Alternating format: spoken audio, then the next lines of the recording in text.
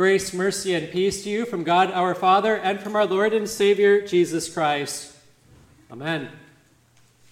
Today, on December 13th, the church remembers St. Lucia of Syracuse, also known as Santa Lucia. Lucy was a virgin who was martyred during the Diocletian persecution in the early 300s. Like St. Nicholas that we heard last week, much that is written concerning Lucia is from documents that was written hundreds of years after her life, so not a whole lot can be said about her with absolute certainty. But we can say with certainty that she was martyred for holding to the Christian faith, and so the church continues to remember her. She was far from unique, though, in being a martyr, for during that Diocletian persecution, many were put to death. Concerning Lucia, she was born around 283, and we know that she died in the year 304. She was born and died in the same city, Syracuse, Italy, which is an ancient city on the southeastern shores of the island of Sicily. So if you think of Italy being that boot, just off of there to the south is a rather large island, that's Sicily, and she lived in the southeast shores of that island. This means she would have been around 21 years of age when she was put to death for being a Christian.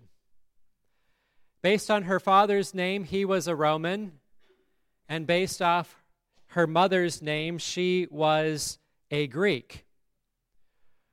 It is believed that her father died when she was about 5 years old, and that her mother suffered from many health issues. But one thing they did have was a substantial amount of wealth. Her mom had arranged for her marriage, but what her mom did not know is that Lucia had already taken a vow for celibacy, and that her plan was to give her riches and her wealth away to help people out in their poverty.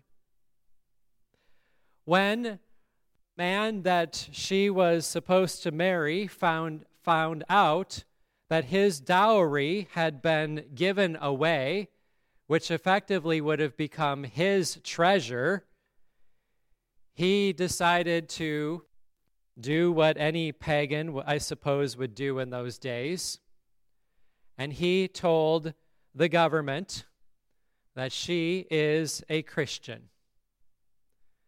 And so they, the government that is, martyred her by a sword that was thrust through her throat. The Diocletian persecution was an incredibly rough time for Christians in the Roman Empire. In the year of our Lord, 303, the Roman emperors, there were 4 of them that ruled each a region of the Roman Empire. They issued a series of edicts or laws which were intended to take away Christian rights and demanded that they comply with various pagan Roman rituals. These persecutions continued for the next decade until the Edict of Milan in 313, which then legalized Christianity throughout the entire Roman Empire. That is a huge reversal, almost miraculous. Of course, God had a hand in that reality that they went from the hardest and worst persecutions to now seeing that their Christian faith was legalized. Going from the greatest persecution they had ever faced to having their religion legalized, we certainly give thanks to God for the mercy that he had on them. But God also, through the persecution, strengthened them, separating the wheat from the chaff, recognizing who the true Christians are, and making people even more bold to be a witness and to give testimony to Christ. When things are all given to us on our nice silver platters, while we sit in our easy chairs, we become lax, and we become weak, and we become unwilling to testify the truth. I'd like to summarize to you just very briefly those 4 edicts, those laws that were enacted in the Roman Empire beginning in 303 and continuing to 304, and in some places were in force throughout the next decade. The first edict was in February of 303. That edict prohibited the Christian assembly for worship. It ordered the destruction of Bibles, scriptural documents, liturgical books throughout the entire Roman Empire, and it called for the destruction of all houses of worship.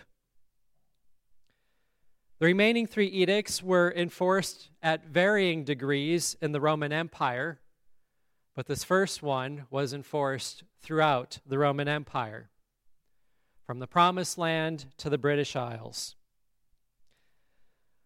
In the British Isles, though, there was the least amount of enforcement for these next 3, with the Promised Land and places like Thessalonica in the eastern region suffering from the greatest amount of persecution.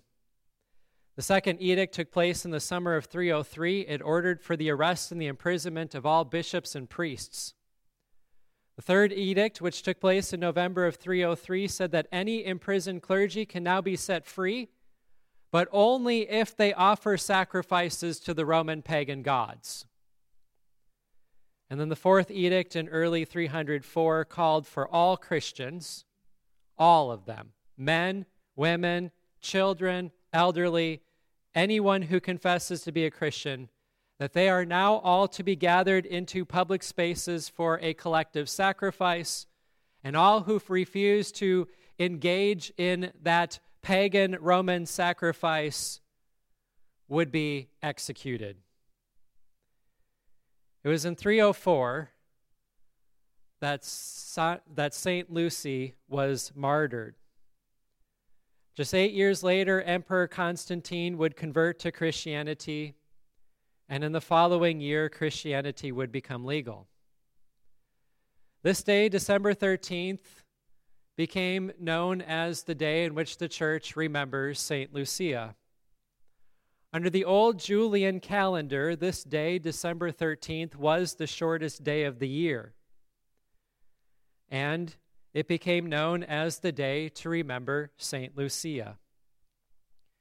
You see, the name Lucia in the Latin, Lucia, means light, which is certainly a fitting person to consider on the shortest day of the year, when there's the greatest amount of darkness covering at least the northern hemisphere. Customs gradually arose as the church remembered Santa Lucia, such as, especially in Sweden and throughout much of Scandinavia, Christians would continue to commemorate her life and her martyrdom. In commemoration of St. Lucia, girls, especially in Scandinavia, wear white dresses to symbolize purity and virginity. Remember, St. Lucia died as a virgin.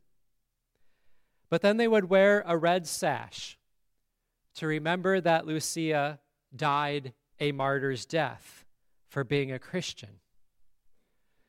When the girls would assemble wearing these white dresses and the red sashes, one would be chosen to represent St. Lucia.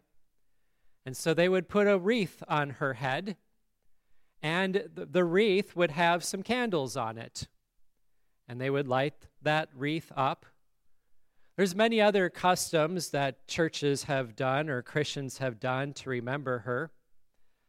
But there was a reason for the various things the ones that I have described. Why a wreath? Why candles?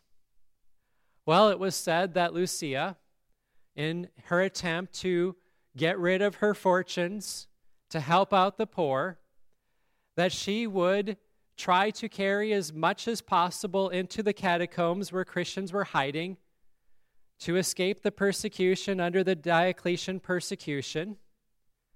And so she attached those candles to a wreath on the top and put them on the top of her head, making her hands free so she can carry as much as possible to bring food and supplies to those who are suffering and hiding. During that time of suffering, many Christians were killed. It was horrible. But despite facing torture or murder, many remained faithful to Christ. Some church fathers reflected on this, saying, "The blood of martyrs is the seed of the church." Their faithfulness did not end in the church's destruction or downfall, as one would suppose, even if it cost the lives of many. Instead, the Christians were strengthened as they suffered, as they witnessed the martyrdom of their loved ones, as they remembered the saints who boldly testified Christ and Him crucified in the previous years. When we consider their lives, we can see that they had it very difficult. And we, most likely, have not faced any level of persecution similar to what they have faced. But given that they had hope in the midst of their crosses and challenges, we too can see that we may have hope as well as we face whatever crosses, trials, and challenges in this life. Since God brought them through their tribulation to be with their Savior Christ, we can be confident that God will also bring us through our tribulation to be with Christ. This past Sunday, we heard of the return of Jesus on the last day as Jesus prophesied it.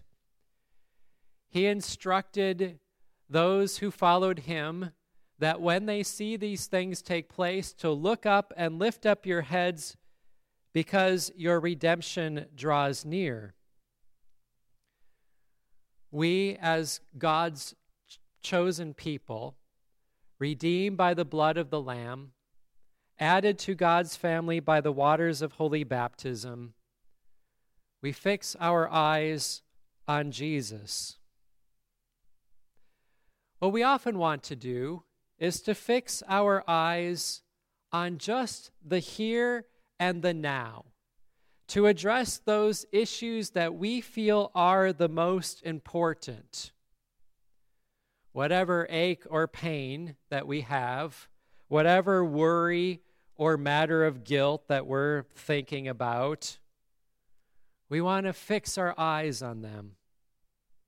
And while it is always easy to only consider the various circumstances that surround us, as Christians, we look beyond our present situation.